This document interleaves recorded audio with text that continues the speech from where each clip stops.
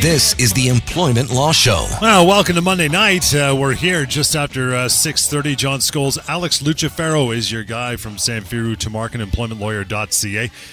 Joining us for the next half hour. He's the smart guy. He's going to have all the answers to your questions as we get into the show. The main topic is going to be mistakes employers make because they just don't know any better. That is on the way. We'll try to get to some of your emails. Got a few of those kicking around. We got through a lot of those on the weekend, so we got some leftovers for you. You can always send stuff along to us and get a hold of Alex outside the half hour of the show all week, and that would be 1-855-821-5900 to reach Alex and his team. And again, help at employmentlawyer.ca. And the website, pocketemploymentlawyer.ca, built to make you smarter, access to the severance calculator, and there's contact information on pocketemploymentlawyer.ca as well. So, Alex, case of the day, pal, what do you got cooking? Hey, Johnny, thanks very much as usual. Happy Monday evening to you. Great to be back live on the air, talking employment law, talking workplace rights for employees, severance. Of course, is a subject we touch on all the time. We're here to take your questions, tackle any problems our listeners have when it comes to their workplace and their workplace rights.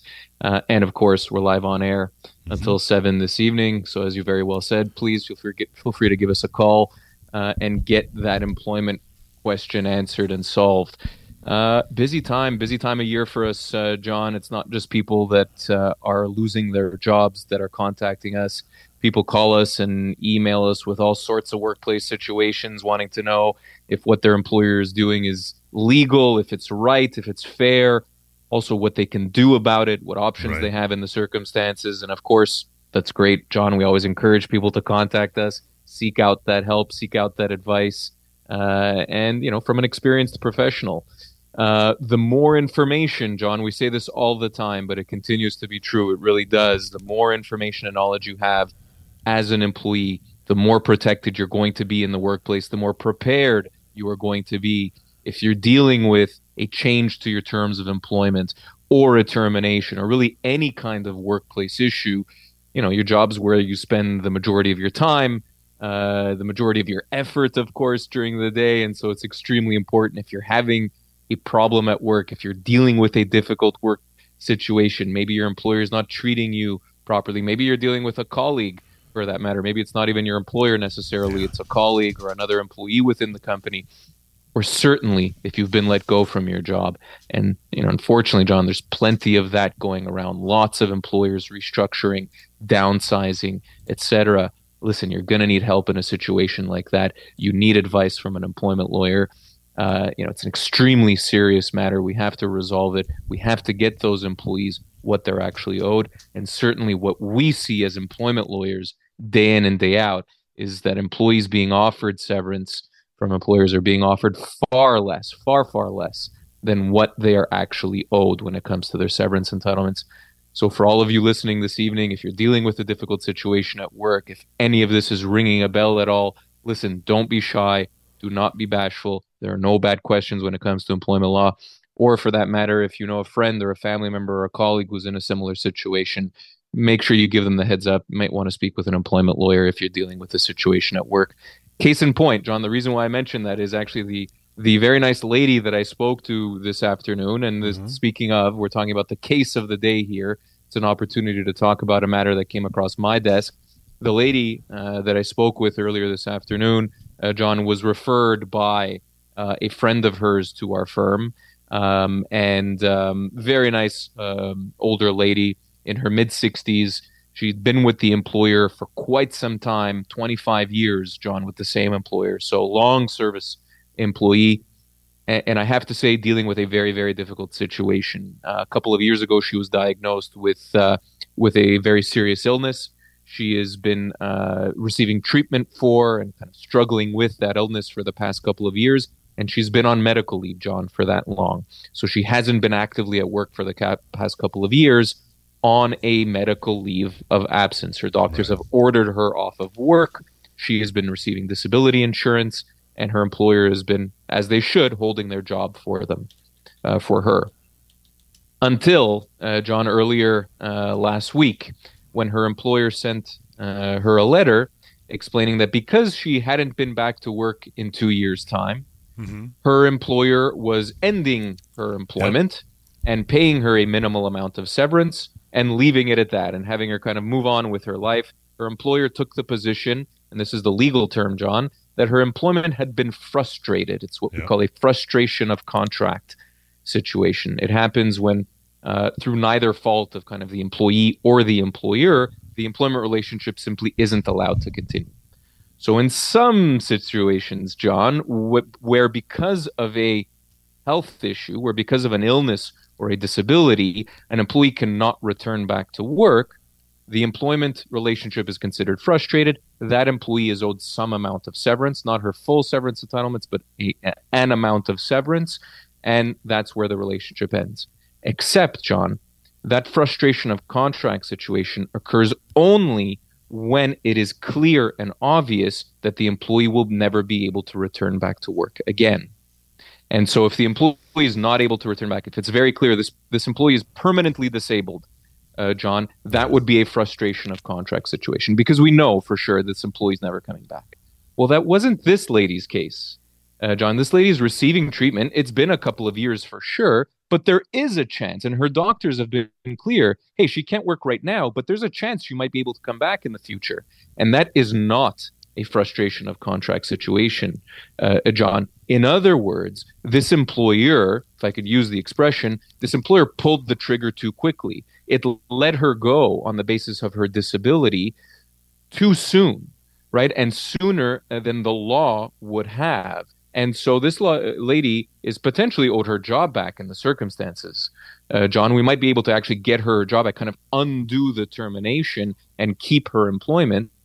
Alternatively, John, this lady, because she's a 25-year employee and in her mid-60s, and oh, by the way, she was in a management level position during her time there, she is going to be looking at a hefty amount of A, severance. John, she's going to be owed as much as 24 months or 2 years as her severance entitlements, and B, because the employer terminated her employment too quickly and kind of pulled the trigger too quickly in assuming that she wouldn't be able to return back, she may even be owed additional compensation beyond her severance entitlements. So tricky situation, difficult situation. Of course, we're dealing with a serious illness here, but employers have to tread very, very carefully when dealing with those kinds of employees. This employer acted too quickly, and they're going to have to pay for it.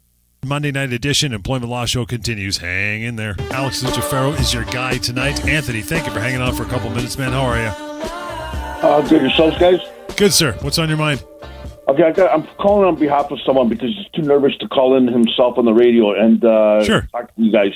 So I got an issue here with a company, and we're at the labor board right now, and the second chair has got to decide. It's for a reprisal, right? And full-blown reprisal. And the lawyer at the time left, and he's doing it on his own. And basically, the company's lawyer is saying that there was an agreement in place already. There was no document signed whatsoever, and they're saying there was an agreement between the both lawyers of the party. The person that I'm calling on behalf, he was under duress. He suffered an accident, a car accident with a drunk driver. He was in duress in the hospital and all that. He was not at the time any way, shape, or form whatsoever to sign any documents, to oversee any documents, and that. The offer, they're saying that the offer that he made to the company, which they agreed to, it came with particulars, so many particulars that basically the lawyer then said that it's good, but you need to sign it. It's good. You won't get a better offer. But at that time, as I stated, he suffered an accident. Now this has been brought to the ORB, and they made case law. They made references in case law saying that the lawyer is acting like an executor to the agreement, and the agreement is a prelude to a contract. There was no signatures. There was no dated signature. There was no witness to the signature. How is that possible? Yeah, it's an interesting question, Anthony. So, I mean, step number one, if there isn't anything in writing, that's not necessarily the end of the case then and there. This could be some sort of verbal agreement or verbal settlement. So a deal is a deal even if it's communicated verbally, right? So keep that in mind. It's not as simple as simply, as just saying, oh, nothing was signed, so there's no deal. No, actually, someone could be held to their word. So if an offer was made to an individual and that offer was then accepted even verbally, that could be a contract. That could be a deal. I mean, we see it in lots of different employment relationships, right? If you hire an employee, even if there's no documentation, even if it's all verbal, that's still an employment contract, so to speak. It's not an actual written contract, but it's an agreement in principle. Now, if there isn't anything in writing, well, then it is going to come down to what other evidence there is, right? So if your friend, right, is saying, no, I never signed anything, I never agreed to anything, whether he had a lawyer or not at the time, regardless, if that is his position and he is a credible witness, and this is where credibility comes in as part of any kind of court proceeding or the labor board, for that matter.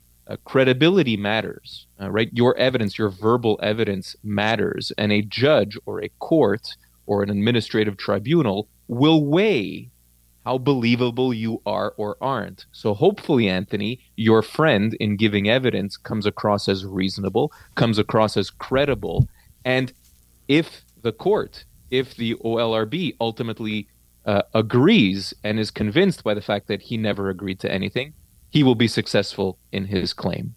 I think the employer probably has an uphill battle here because they will need to show some sort of evidence, Anthony, but that verbal evidence will matter a lot, particularly when there's no documentary evidence in a case. What people say and how they come across, and again, how credible they are, matters very much. Anthony, appreciate the call, man. I got to roll on to the next one. If any other questions your friend has going forward, you can always reach out to Alex, 1-855-821-5900, help@employmentlawyer.ca. Got Pete standing by. Hi, Pete. Good evening. How are you? Good. How are you? Good, pal. What's on your mind? Question to ask the lawyer there. My employer has me sign a form beginning of the year stating he or she will not guarantee me 40 hours of work. I want to know if that's something legitimate, as well as if it is, do I guarantee them 40 hours of work? It is classified as a full-time job. And what is the stoppage rule of work? Like, if I do 40 hours of work a week, do I have the right to refuse to work anymore? Yeah, really good questions, Pete. So if your employer has had you sign something saying they're not guaranteeing you 40 hours, I mean, really all they're trying to do there is to set expectations that, things will be flexible to a degree and that they can't guarantee 40 hours of work every single week. Now, I think that leaves things very much open-ended in that respect. So I think what you should do as an employee in the circumstances is get a sense, and you can ask outright, certainly, well, what the range of hours is likely going to be here. If it's 35 to 40, well, I'd say that's pretty standard and pretty reasonable for full time, and that's all good. Or if it's 37 to 40, then that's great. If your employer responds and says, well, it might be anywhere between 20 and 40 hours, and your expectation is that this would be a full-time job close to, if not at 40 hours, well, now we have a problem, right? Because now you're being told that you might be working half of that sometimes, and that might not be something that you're particularly comfortable with or that you're prepared to accept. The same works the other way, Pete. If your employer is asking you to work more than 40 hours, listen, they need your consent. It's really as simple as that. They can't force you to work more than 40 hours, right? If they ask and you agree, great, we have a deal, we have an agreement, right? But you don't have to necessarily agree to work more than 40 hours. My advice there would be, listen, be flexible, right? It takes two to tango, so sometimes you got to give and sometimes you could take, but there has to be, even if there's nothing necessarily in writing, there has to be some sort of expectation here of what the rules of the game are going to be, at least roughly speaking, at least approximately. Do you know, Pete, what kind of the minimum bar might be there in terms of your hours? Is this a job that could be anywhere between 10 and 40 hours? Is it that kind of work? No, actually not. As of late, we're asked a lot more to do more than 40 hours a week. So it's always 40 hours a week. Another question, do I have to sign that form?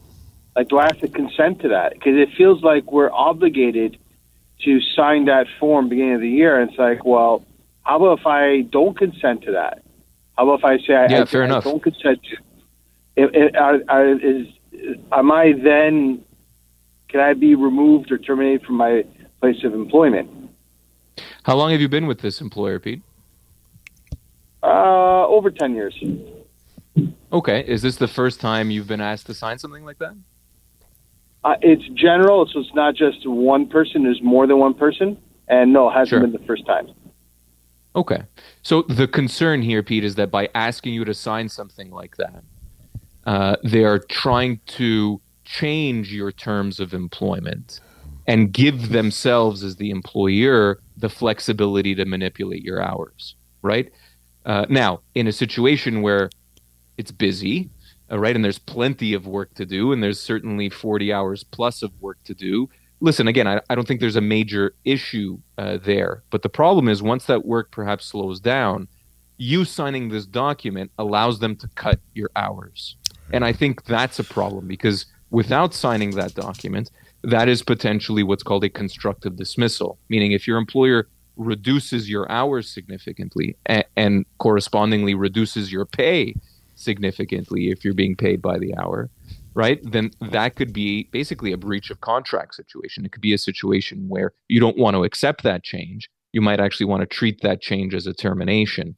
So I think your instincts are right here, Pete. I think certainly before signing a document like that and potentially giving your employer the option, the right, and the flexibility to just manipulate your hours however they like, right, and without your consent, at the very least, Pete, you should, give me a call off air. Let's have a chat off air. Let's review the document together, right, and decide whether it's actually worth signing or not. As it stands right now, based on what you said, I have some concerns, right, based on what you've described. I think you might be giving your employer too much power, too much, again, flexibility on their end if you sign that document. It may even have some additional terms there that might affect your employment negatively and take away some rights and entitlements that you have. So ask for some additional time from your employer, Pete. Say, I need a few more days to kind of consider my options here and decide, if I want to sign or not, and give us a call at the office. Let's have a chat. Happy to review the document for you.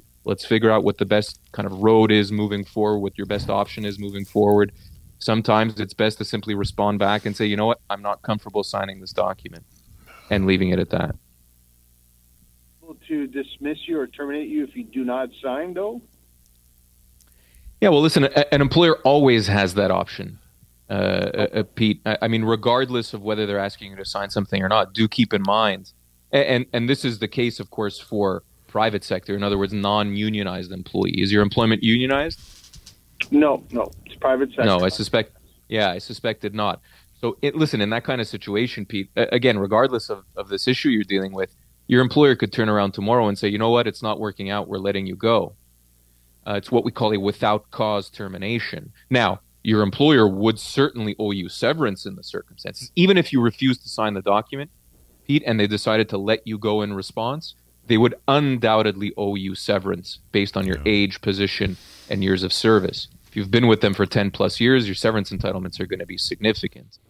Right? So don't get me wrong, that is a factor to consider. If you are very, very happy in your job and you want to keep it at all costs, that's a factor you've got to consider. But you have to also consider the other side of that equation, which is that you can sign that document because you're desperate to keep your job, but 2 months from now, they might be able to switch you to 20 hours a week instead of 40 hours a week and cut your pay in half. And then a month from then, they can let you go. And when they're calculating your severance, they would only be calculating at 20 hours a week, not 40. Right? So there's some repercussions there. In that regard, do I have to guarantee them 40 hours a week? Can I change those rules if I'm signing off on it, or is all the power in their favor? If they say, well, we need you to do 40 hours, well, no, I'm only going to do 20. Like, you're not guaranteeing me 40 hours. Why do I got to guarantee you 40 hours? Yeah, from your perspective as the employee, Pete, what matters is what the status quo has been in terms of your relationship with your employer. And also if anything has changed in a significant way.